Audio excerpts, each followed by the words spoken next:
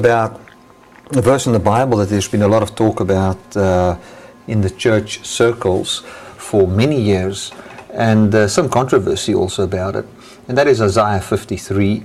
And we're going to look at a verse that talks about the chastisement of the Lord and what it means when the Bible says it pleased the Father to bruise him, and what was actually going on upon that cross. And the reason why I would talk about that is very simple. Church, we need to understand that one of the most important things in a relationship is belief. The only way someone has got access to your heart is through belief. If everything that is in our life is born from our heart, that's what the Bible says. It says clearly, it says that guard your heart above all things, for out of it is the issues, or out of it issues your life. So if our heart is crooked, our life will be crooked. So we need to be able to believe in God. That is a very, very, very important point. We need to be able to believe in God. Now, humans do have the ability to believe, but what I mean by that belief is not just to believe that Jesus exists or that God exists. There are many people that believe that. The Muslims believe that God exists. They believe that Jesus walked the face of the earth. They believe that he would even return and all those kind of things. But the fact that we believe Jesus would return, the fact that we believe Jesus was upon the cross does bring great joy to us. But what is very important to also understand is not just to believe that it happened, but to have that truth presented in a way that it can produce trust. Now, trust is when your mind goes to rest at the integrity of someone else, and that is called believe. So we can have faith that Christ has done certain things, but that faith will bring forth a resting of the mind based on what we are persuaded of. So when we look at God and we put things on God that cannot cause our heart to believe, we are in trouble. You must realize that we are made in the image and in the likeness of God. We are made in a way that the dynamics that's in the Trinity is the only thing that's actually going to give us life. We are people and beings that cannot believe in someone unless his character makes family sense, or there's family logic inside that. You'll struggle to believe in him. You'll struggle to trust him. And that is very important to understand. If we look at the cross of Jesus, if we look at what God has done for us in Jesus, and it is put in a place, or it's presented in a package that if this truth that Jesus took away the sin of the world, if this truth that Jesus went to the cross for us, if this truth that the chastisement for our peace was upon him, if this truth that he became sin, if this truth that he died for me is presented in a package that the heart cannot believe in the one that brought this truth will have very little or no effect in your life. You might say, Barry, what are you trying to say? Now let me get to what I'm trying to say. If we say that God gave his Son, and the foundation from where we declare that he gave his Son is of utmost importance. The reason why he gave his Son is what causes the heart to believe. We can say, we believe that he gave his Son. That is not the problem, but why did he give his Son? That is very, very important, because the why, once the why is answered, it tells the heart if the heart can trust or not. That's why we find many Christians today, they believe that Jesus came to the earth, they believe that Jesus was punished for them, they believe that the Father punished Jesus, and they believe that all the sin was taken away and all those kind of things, yet They walk around with guilt. They walk around with condemnation. And when it comes to eternal life, they don't know if they're actually going to go to heaven. And I'm not talking about what you'll tell other people. I'm not talking about your moment when you feel in your hype of quoting scriptures. I'm talking about what you feel in the very depth of your being, and what life there is in the depth of your being. That is what I'm talking about. Now,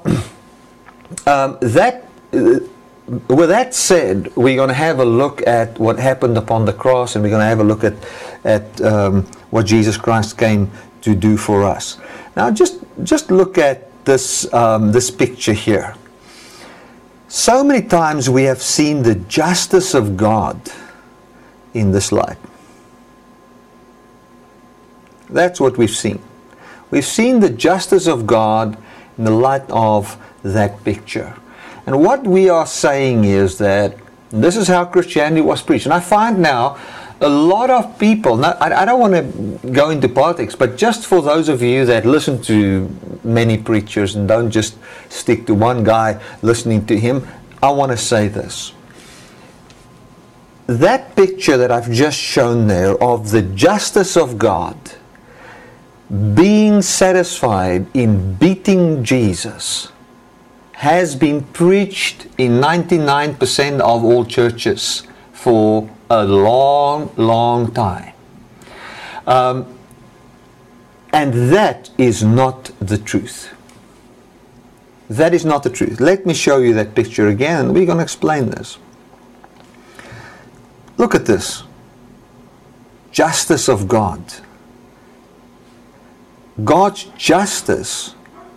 This lady represents God, and the justice of God is to beat you or to beat somebody when he has sinned.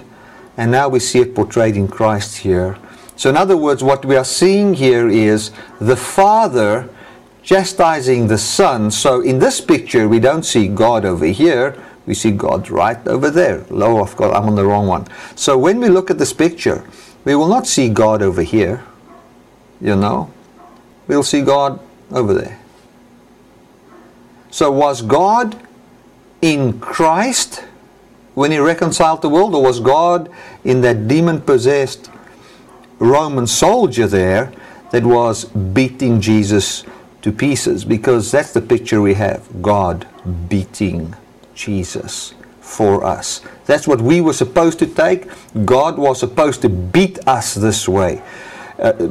Rip us to pieces because of his anger and his justice, that he has. Now that is crazy, man. I'm sorry, but I don't know about you guys, but I can't believe in a God like that. Now you might just want to switch this off. If you switch this off, you will miss what I actually want to teach.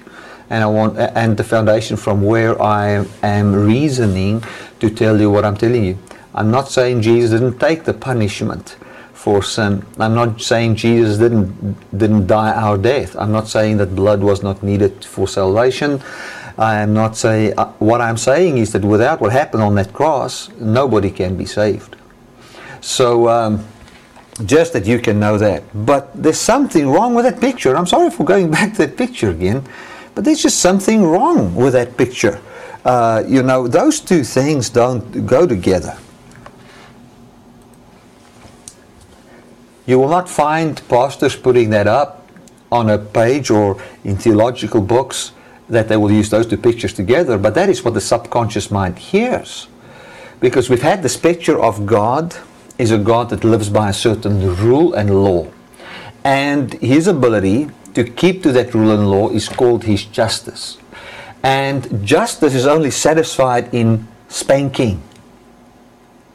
So, if Adam sinned, God has to obey the law by which he lives, which is called his justice, law of justice, which says the following: if somebody sins, you don't forgive him, you beat him. And then once you've beaten him, then you let him go, and now he's free to go. And that is defined as forgiveness. Let me say that again. If we say that God had to beat Jesus in order to produce or create a platform from where He can forgive people, we are saying the following: that the law by which God lives is what you call the law of punishment in order to forgive. So forgiveness is defined like this: God's forgiveness. This is how this system, those pictures that I've just showed you, this is how the forgiveness look.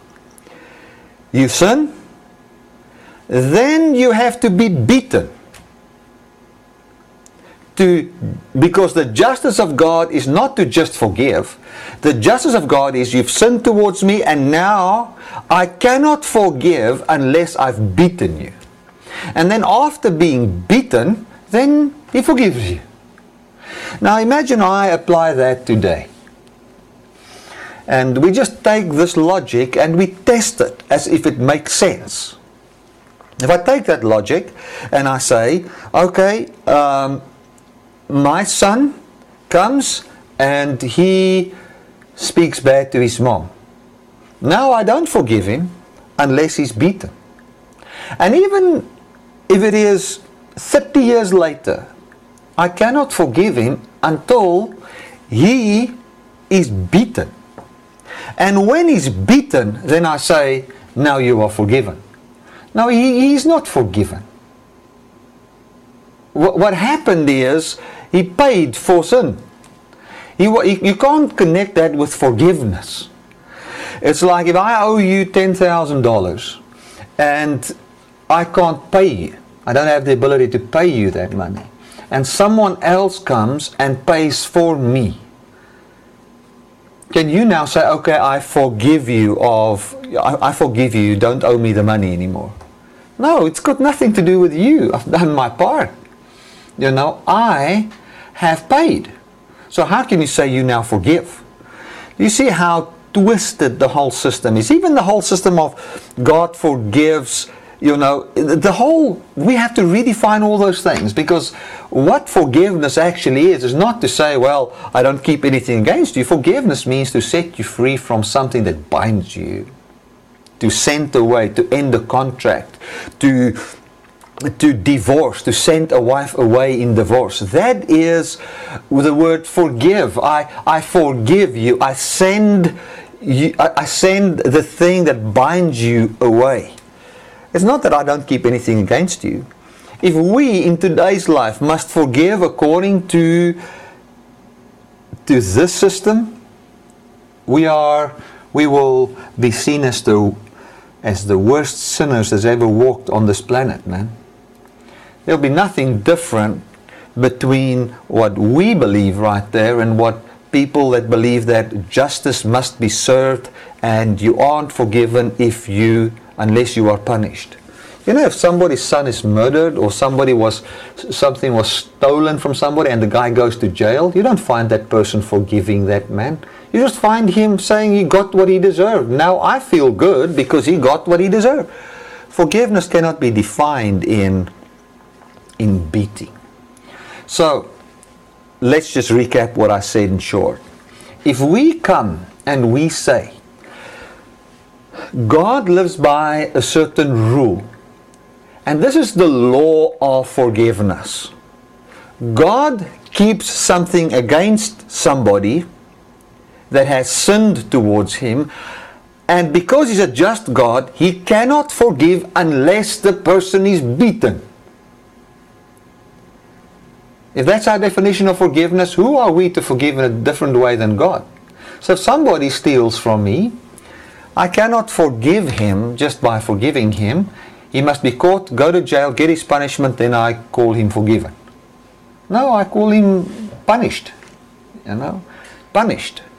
That is the whole thing. And we have, from that mentality, we've built our whole gospel and the goodness of God. That is, a lot of even, the message on God's mercy and God's grace revolves around a God that is subject to a law. Which, for a start, doesn't make God God anymore. For that law is now the law of God, and that God tells God what to do. I'm under a law that says I'm married to sister-in-law, and we don't want to upset her. And she says, unless you're punished, you're not forgiven. So, so God says, well, I'm married to sister-in-law, and I'm obedient to her.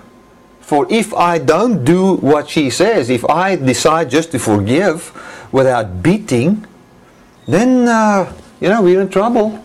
Because then I am not just anymore, and then I can't be God anymore. Then I'm a sinner. Can you see how that brings God into slavery?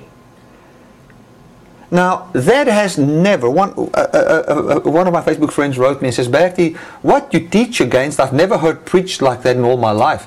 No, it has never been preached like that, and nobody would be as foolish to preach it that way. But that is what the subconscious mind concludes. That's why, and remember, subconscious mind is not conscious. You can't think of it. You just find that when you need to believe or trust, you can't. You just find the fruit of the flesh in your life and you don't know why. But it comes out of these wrong beliefs that's in the heart. That's why we need to attend to the word of the Lord. And what we have done is we have built our doctrine on the foundation of this law system, this law-based system of right and wrong and laws, whereby God walk according to that law. And now we define God as good based on this law, which says the following. God needs to spank somebody. God needs to spank Adam for being a naughty boy. And he is now so good. Because he's just and he is God, he's not going to go away from his law. So what he'll do is he will take one of the Trinity and start to spank him now to fulfill justice, which is obedience to this law. And look how good God is. Now we see the goodness of God in that. Now, I remember, when I thought that, God was going to give people a spanking, and then Jesus, I don't know what I believed about Jesus, but Jesus took the punishment for my sin, and the Father punished Jesus on my behalf. He took the beating for me. That I do believe. But then I also somehow thought that some of the laws got through. And now I understand why. Because I believe God lived on the foundation of this law and He's just. So if He came, took my punishment, and I sinned after this, you know what it means? It means that He cannot go. He's married to sister-in-law and He's a just God. So what's going to happen? He's going to beat me again. And this time with hell, if I commit another sin. And then I heard the message of grace, which was, God has beaten Jesus for all your sins, past, present, and future. And then I felt this release, because at least I'm now free from thinking that I'm going to be judged by God in the last time, in the sense of He's going to beat me for every sin. He's not sin conscious. Why is He not sin conscious? Because He's beaten Jesus so hard that he was supposed to beat me to death, but then He beat Jesus to death. So now the justice of God is satisfied. But where does that leave my heart? It leaves my heart with believing in a God that that cannot forgive unless He punishes. That's what it leaves me with. It leaves me in the same place as what my heart, in the same place of doubt and unbelief, as what it would be towards a neighbor that would beat, that's got such a strict rule in his house that says if somebody disobeyed me, he'll have to be beaten. And if he's not, if I love him too much to beat him, I will beat the innocent one. And once he's beaten, then my son is forgiven. Will you let a guy like that babysit your children? Come on, church. We're talking about the death and the resurrection of Jesus Christ here. If somebody comes to me and tells me Helena's murdered someone, do you think I'm just going to leave it right there? If somebody starts to spread a story of Helena murdered her own son that was actually not guilty because the other son was guilty, and she's such a just person that sticks to the laws of the house, and if you have disobeyed, she will beat you, and she has actually now killed the one son did something so bad that she had to kill him, but she loves him, and then the other son says, just kill me, and then she killed that son. If a story like that is spread about, Helena, you know what I'll do? I'll do everything in my power to get the guy. There's one or two things. I'll either just leave it, because I know it's just rubbish, but if I see that that story is harming people, I'll do everything in my power to prove her innocence in front of all people, because that's a lie. That is a lie. Now, we will not dare say something like that about our neighbor, but we will go from pulpits and declare that God has murdered Jesus because he wanted to actually beat us, and let's not use the word murder, punish with death. God, because Adam sinned, Adam and all his people after him, the children's children, until who knows when, God, because he's a just God, will punish all of them with death. He's going to kill them all. That's the punishment for Adam sinning. Now, maybe some people have already switched this off, but that people will have to deal with what we believe, and we have to investigate what we believe. And you might say, but Bertie, the Bible says the chastisement for our peace was upon him, and by his stripes we are healed, Now, what is that chastisement? Now, let me go to Hebrews first. Let us go to Hebrews first, and we're going to look at that verse right there. I wish I can find that thing now. There it is. Hebrews 12 verse 7. Hebrews 12 verse 7. Let's see. If you endure the chastening, God deals with you as with sons. For what son is he whom the Father chastens not? But if you be without chastisement, whereof all are partakers, who's partakers of chastisement? All.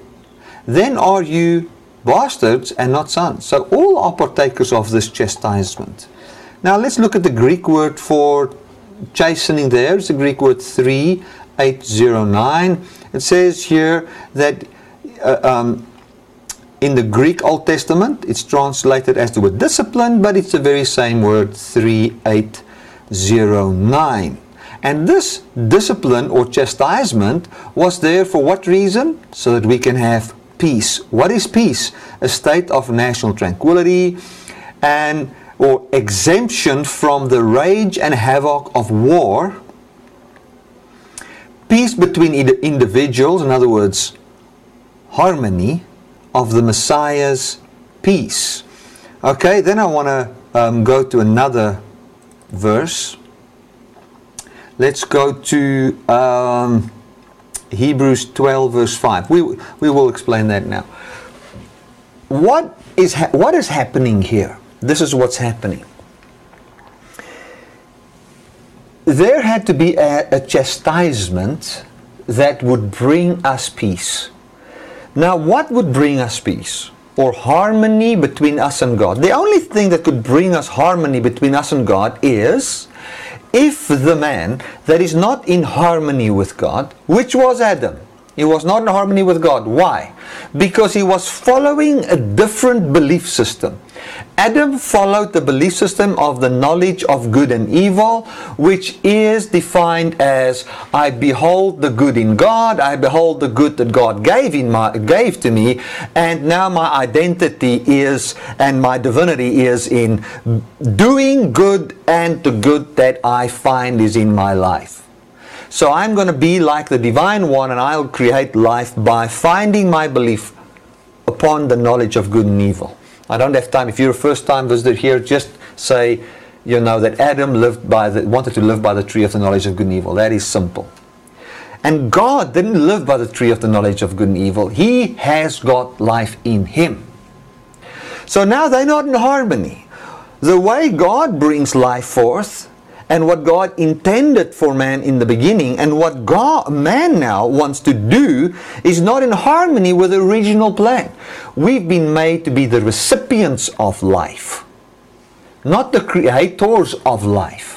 We don't behold the love in the Trinity and love like God, and when we love like God and do like God, then we will have the life of God. No, that's called law or ministration of death, or the tree of the knowledge of good and evil. It shall always destroy and kill you.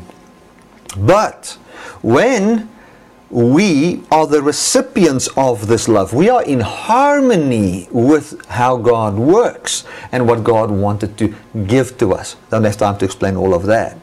Now, when there was no harmony, what had to happen for man to have harmony? Very simple. This belief system, this thing Adam brought forth, this marriage between man and the tree of the knowledge of good and evil, this poison that entered man, that union or a marriage, Romans 7 says it is, with death through the law system, had to be ended. And the way it should end is the husband that we were married to, which is the tree of the knowledge of good and evil, that whole system, that marriage has to end. So, something had to happen so that we can have a new belief, that we can have the truth, that according to the original plan, as something real and true in our life in order for us to have peace. A gospel had to come forth in order for us to have peace. It's called the gospel of peace. Amen. So, the chastisement or the suffering that was needed, if you want to use chastisement as the word suffering, which I don't see it translated that way. You know, we didn't see suffering there at all in that definition, or I think, have we read the definition? We haven't. Let me read the definition of suffering. Here's the definition of chastisement, okay? You guys can see we're still going to talk about some nice stuff today. This is the word for chastisement. The whole training and education of children, which relate to the cultivation of mind and morals, and employs for this purpose now commands and admonitions, now reproofs and punishment. So here it talks about a punishment towards a child, okay? A punishment towards a child. But are we children or are we grown-ups? And this punishment that it talks about here, it talks about a training up and a cultivation. A cultivation of the mind and morals. So it talks actually about this chastisement, talks about something that can even be painful. Talk about a punishment there, or in that case. But it talks actually about the cultivation of the mind. Now let's go to adults, because we're adults. Whatever in adults also cultivates the soul, especially by correcting mistakes and wrong passions, instructions which aims at increasing virtue. So when we look at the admonition or the chastisement, it talks about correcting your belief or your way of thinking that it can bring virtue or life to you. Now the chastisement, that which was needed to bring correction. Another word for, a very good word for chastisement is correction. Correction. The correction that had to come in order for us to have peace was laid upon Jesus. Now, how would that correction look? This is how the correction would be. There had to be an end in our marriage with the lawman. That had to end. Never does it say God had to beat. It says that the correction that had to come our way was laid upon him. And I want to explain that correction and the pain Jesus went through. For it was not the Father beating him. And we will read a verse that explicitly says that. But let us just stick with this. You see this guy on the left here and the right. Most of you will know Nelson Mandela. And then this is F.W. de Klerk. Now, F.W. de Klerk here was the president of South Africa when, the president just before Nelson Mandela. And years ago, there was a system implemented in South Africa called apartheid. Now, the whole world knows about the apartheid system. Now, the apartheid system was implemented by certain people, and it was given to us. We inherited, in my life, I didn't implement it, my father and my grandfather didn't. Long ago, other people did it. And when they did that, we inherited their iniquity. Okay, their iniquity came to us. And we grew up in a place where most white people, and I can't say what the blacks believe because I haven't fellowshiped with them. I don't know. I can still find out if you guys want to know. But we believe that all people aren't equal. We believe that blacks and whites should mix. We believe that the blacks should have their place where they live, and then the whites should have their place where they live. We had a law that said a black guy is not supposed to be in a white area, or the other way around, after a certain time at night. We had a law that would say that a black guy and a white woman cannot marry each other, or vice versa. It was just not on. It was against the law. You could go to jail for it. And in that law system, what happened? It brought forth death. Many people died on account of that system that came in. There was not democracy, there was apartheid. What did apartheid bring forth? Riots, bitterness, hatred. That was the fruit of that law. All those things were brought forth. And then two men came that were born under that law. They were called Nelson Mandela and F.W. de Klerk. Both of them got the Nobel Peace Prize for what happened during those, ending apartheid. Both of them did, not just Nelson Mandela. We don't know about the other guy, but I want to bring in both of them here so that you can see how this thing works and how the suffering works. They were born under this law. But as they were born under this law, what did they want to do? They want to correct the belief of man. They wanted to bring correction. And that correction might be painful for the one who is corrected, especially because he believes something that's wrong, and he has believed it for many years. He was born in it. So now, these guys come, they were born under the law, and what were they carrying upon their shoulders? They were carrying the weight of apartheid upon them. A black guy and a white guy. And the black guy suffered the apartheid system. He came and he says, no, I don't believe in this system. I want to end the system. And then the punishment, or let me put it this way, the suffering of the wickedness of the system was seen upon him. Neither Nelson Mandela nor F.W. de Klerk was loved by, if we just say, the white people. F.W. de Klerk wasn't loved by the black people. He wasn't loved by a lot of the white people. Nelson Mandela wasn't loved by a lot of the black people, and he wasn't loved by a lot of the white people. In their effort to bring forth new change, what happened? They were hated. I can remember people saying about F.W. de Klerk that he just wants to sell out our whole country to the blacks. He's just a bad guy. Nelson Mandela, because he was head of a certain army that went underground and were bombing people and doing terrorism. It is so. Go and read it in encyclopedia. That is what happened. He was seen as a terrorist and a hater of people and hating life. He was seen as the enemy, a communist. That's what he was seen as. And he was hated. And the people that hated them thought that these people are cursed of God, man. They're cursed of God. This F.W. de Klerk, he was to sell out our country. He's cursed. God is against him. And I tell you, he also feared for his life, because his party would bring an end to the apartheid system and allow, because it was for the whites to have a referendum and decide, are they going to allow the blacks to have, voting rights, or are they going to go into a civil war?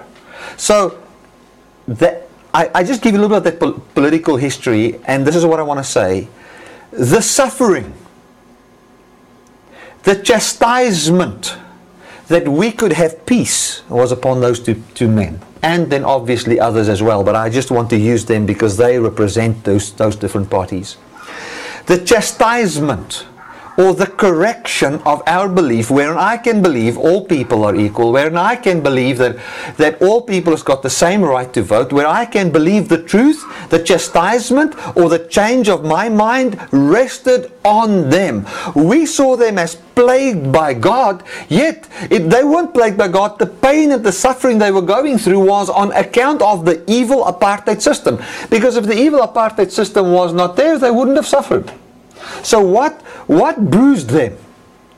That system that they were ending, that bruised them. That bruised them. But although they were bruised by that system, they ended the system and bruised the system forevermore. Now we have democracy. Now I hope you understand what I was trying to say there. Now we can go to the scriptures and I can conclude my message. Okay, sorry about that. Yes, that's where I want to be. Let us just read the scripture here. This is the one I want to read. Isaiah 53. But he was wounded because of our because of our sins, and he was made infirm, or our infirmities was upon him on account of our lawless deeds. So we were lawless, and because of our lawlessness, that's why he suffered. Not because the Father beat him. It's because of the apartheid system that came in through Adam, and we were the sons of Adam. And that's why, he was suffering like that. And because of our inability to do that, that is why he took that suffering. The discipline or the correction or the chastisement for our peace was upon him, and by his stripes we are healed. Now I don't have time to talk about that now. Hebrews 12:5. And you have forgotten, this is very important, friends, and you have forgotten the exhortation. That Greek word 3874 means, it's a paraklesis, where we get parakletos from, which means comforter, or the Holy Spirit. The Holy Spirit is also called the comforter. Parakletos, so this is paraklesis. You have forgotten the exhortation or the comfort which speaks unto you as unto children, my sons. Despise not you the chastening of the Lord, nor faint when you are rebuked of him. Now, what does that mean? He says, listen, people in the Hebrew people. Now he was talking here not to just Jews. He was talking to Christians that became, or Jews that became Christian, and then because of persecution they went back to Judaism, and now they were fainting at the chastisement of the Lord. Now what was the chastisement of the Lord? The chastisement of the Lord comes in two parts. Number one, like in Nelson Mandela and F.W. de Klerk. What did these two Nobel Peace Prize winners do? This is what they did. They came and through a lot of suffering and pain and ridicule on account of an evil system that was there, they came and ended that system and brought a new law which was in line with what is a good way of thinking, which was democracy. And so they chastised, the chastisement, the correction that could bring peace to South Africa was upon them. And they corrected it by ending that old system. Now we can go and correct people. Now we can preach a message wherein the individual's mind can now be corrected and tell them, listen, we don't live under apartheid anymore. We are now living under democracy. Now the individual that hears this might say, hallelujah, and then start to say, democracy, democracy, we are democracy. But if there are a lot of people that don't want to believe that, and they start to persecute you, then you will say, well, let me maybe, I'm suffering, man. Let me rather go back to what I used to believe. And this is what's happening in Hebrews here. That is the setting of Hebrews there. So what is the Hebrew writer saying? This is what he's saying. He's saying, guys, your minds were chastised. You were chastised with the chastisement of the Lord. You were comforted with the chastisement of the Lord. You were comforted with the correction that God brought. The correction was, He wants you to be in harmony with Him, so He changed the platform from where you live. You don't live by law anymore. You are now living by His life as your life. And you guys want to go back to it now, and I'm coming to correct you again with the chastisement that the Lord brought. And don't faint at this chastisement. What was the chastisement? This is the chastisement of the Lord, which was very painful. He couldn't bring this forth without a lot of effort and pain. This is the chastisement. He had to incarnate Himself into sinful flesh. Okay? He had to become a man born under the law. Like Nelson Mandela and F.W. Clark. They were born under the law. Then He was bearing the iniquity of us, of Adam, which was in that body, which is a system of death, which will bring forth death. And He carried my sinful belief, that sin that came in us on account of Adam. He carried that. He represented the whole law system. And you know what He did? He died. He died. It was unto death, and He resisted sin, which means to believe in works righteousness, even until He died. And when He died, the Adamic body died. And He was raised up now as a man glorified by the Spirit of God. And now that is the new truth of all of us. We are not in slavery anymore. We are now the free. That is how He chastised the belief of man. And the only way in which that chastisement could come was through death. The only way our belief could be corrected, that we are now to believe and be in harmony with the original plan, is that a man had to die. A man had to go and be seated at the right hand of the Father. And if he could be seated there, then we can now believe as we ought to believe and say, God gives man life, therefore God promised me life and I will have life. That's it. You'll have to rewind this. If you're watching this on YouTube, just click rewind, listen to this again. Even if it's a live broadcast, just go rewind and listen to the whole system again, the whole message again. It will just bless you. So, you might say, but Bertie, you know, he was bruised for me. Let us read. It's very important to read the scriptures. Verse 3, He is despised and rejected of men, a man of sorrows and acquainted with griefs, and we hid, as it were, our faces from Him. So here was Jesus. He was going through a very rough time. He was despised. He was rejected. He was a man full of sorrows, acquainted with griefs. You know, he was despised. We esteemed Him not. Why was He looking like that? Because He was bearing our griefs. Because the system by which we live, that the system that kills us, was on Him. He became sin. Look at the picture over here. We always have only this picture. But this is the true picture. This is the spiritual picture. Because He became sin. He became that. The Bible says the handwriting of ordinances that was against us was nailed to the cross. Look at it there. Bronze speaks of suffering, and that is the snake. right there. This is the snake upon the cross, people. And in that, the venom of Satan was crushed. Now we will read more into that. We will extrapolate more from that. Verse 4, surely he has... Why did he look this? Because he was bearing our grief and carrying our sorrows. Yet, and this is the problem that I find, and people see this verse and they don't want to listen, but those who listen have find life. Yet we did esteem him stricken, smitten of God, and afflicted. But he was wounded for our transgressions. He was bruised because of our iniquities. What was the transgression? To believe in the law system. What was the iniquity? The iniquity talks about the violence that is there on account of Satan's system. The correction that had to come so that we can have peace, the ending of the old system was upon him. That's why he was in that state. He had to end the snake system. Why was Nelson Mandela in jail? Why was he persecuted? Why was he there? Was he beaten by God? No. He was experiencing and carrying in him, ending the system, the infliction, the death of the apartheid system was carried upon him, and he ended it all. F.W. de Klerk ended it all.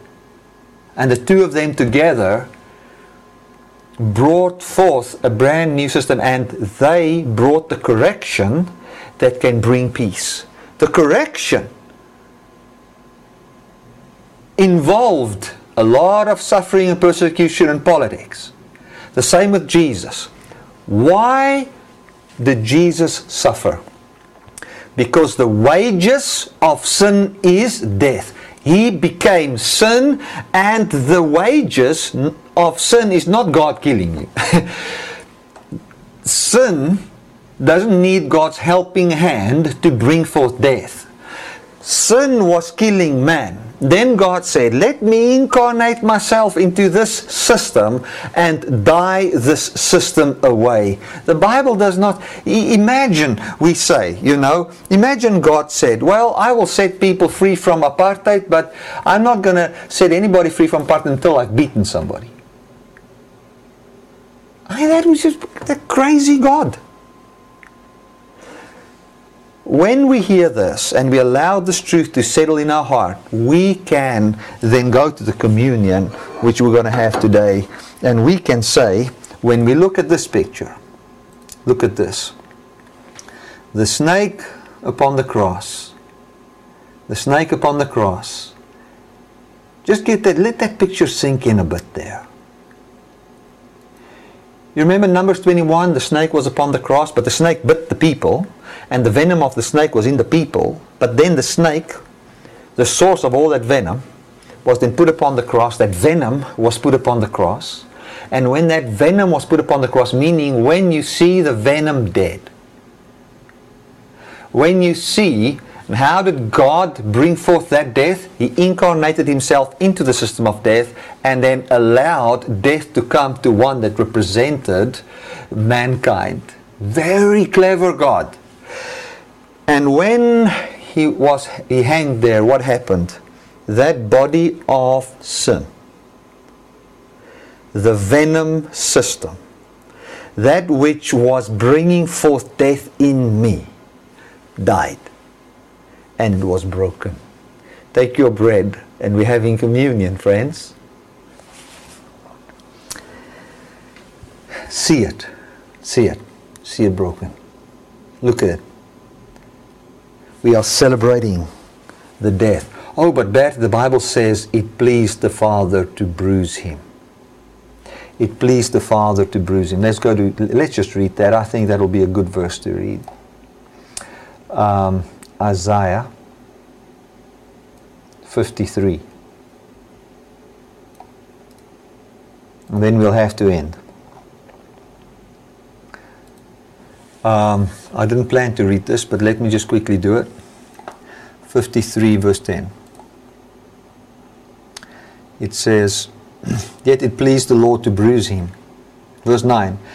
And he made his grave with the wicked and with the rich, and his death, because he had done no violence, neither any deceit was in his mouth. Yet it pleased the Lord to bruise him. Here we see Jesus You know, it pleased the Lord to bruise him. He has put him to grief. When you shall make his soul an offering for sin. So what is he saying here? Then it says, and you will see his seed, and he will prolong his days, and the pleasure of the Lord shall prosper in his hand. So what is the pleasure of the Lord? The pleasure of the Lord is your peace. And now it says, it pleased the Lord to bruise him. Now, when he bruised Jesus, who was bruised? Let me quote a verse about bruising. The Bible says, I'll bring enmity between your seed and her seed. You will bruise his heel, but he'll bruise your head. So when Jesus was on the earth, what did Satan do? He bruised Jesus. How did he bruise him? By that system of death actually coming to Jesus. But when that bruising came, the bruising of the heel, when God saw that bruising and the death that comes to that system, what was actually bruised there? The head of the serpent. Let's look at the picture. Look there. Forget this picture for a moment, this one. Look at that one. Can you see it beautiful if we say it pleased the Father to bruise him? This is not a judicial system wherein the Father was so ticked off with Adam that he is a God of justice that needs to punish. It pleased the Father to have Jesus become sin, and then going through all that needs to go through to bring forth the brand new system, the correction of belief, the correction of system, so that we could have life. That's what it's all about. Glory to God. So, let's take the bread. Father, we thank you for the bread of Jesus, the body of Jesus that was broken for us. We thank you, Lord, as this was broken, everything that produces sin in me was broken. All bitterness and hatred in me is broken. The power that brings forth hatred, the power that brings forth jealousy, the power that brings forth fear was broken forevermore. The belief system, I thank you for your chastisement. I thank you, Father, for the correction of the new system that you took upon you, and you suffered it through, and even unto death you resisted sin, and you became sin for us. And when you died,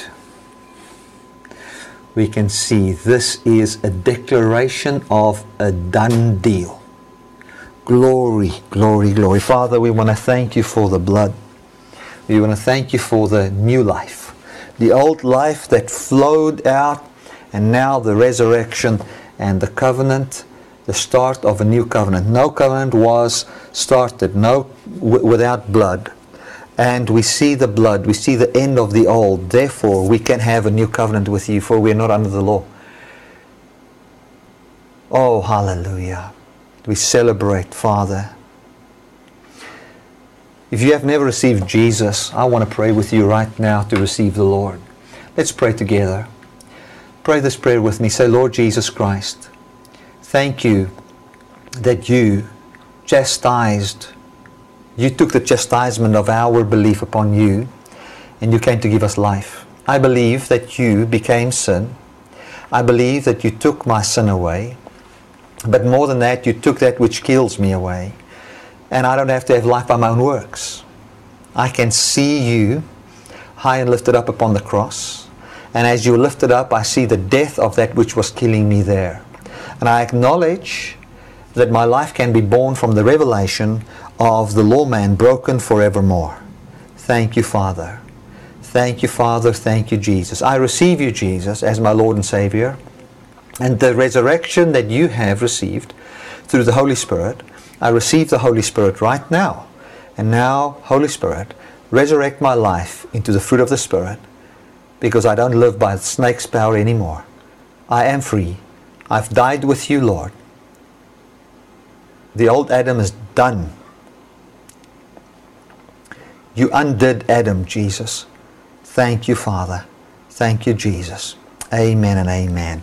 Well, guys, thank you so much for just who you are. Let us have our communion together, and I'm not going to talk after the song that we're going to play now, but just listen to this beautiful song. We're going to just sing this very same song about the amazing grace, and let us rejoice. Let us rejoice. So I'm not going to come back after the song, so I want to just thank everybody that gives towards our ministry. The fact that you give towards us, and I'm not asking for money, I'm thanking. The fact that you give towards this ministry makes it possible for me to preach this message.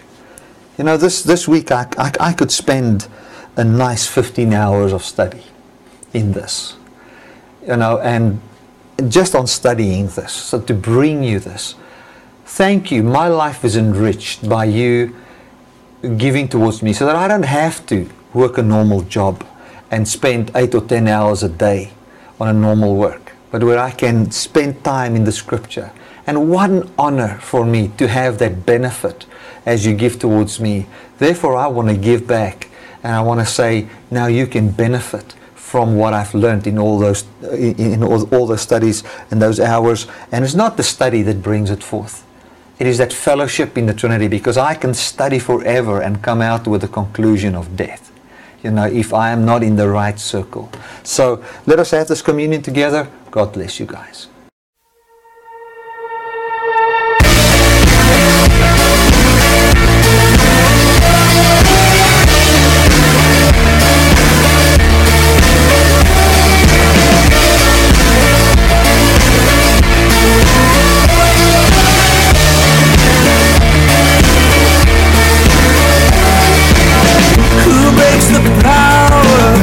Of sin and darkness, whose love is mighty and so much stronger. The King of glory, the King above all kings, who shakes the whole earth with holy thunder and leaves us breathless in awe and wonder. The King of glory, the King above all kings. This is amazing grace. This is unfailing love. That you would take my place, that you would bear my cross. You laid down your life,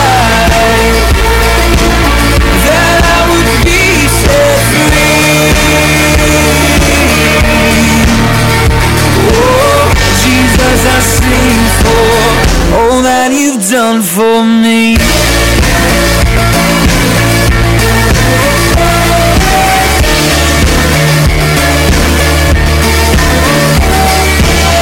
Who brings our chaos back into order? Who makes the orphan a son and daughter? The King of glory, the King of glory, who rules the nations with truth and justice, shines like the sun in all of its brilliance. The King of glory, the King above all kings. Yeah, this is amazing grace. This is unfailing love. That you would take my place, that you would bear my cross. You laid down your life, that I would be set free. Oh, Jesus, I sing for all that you've done for me.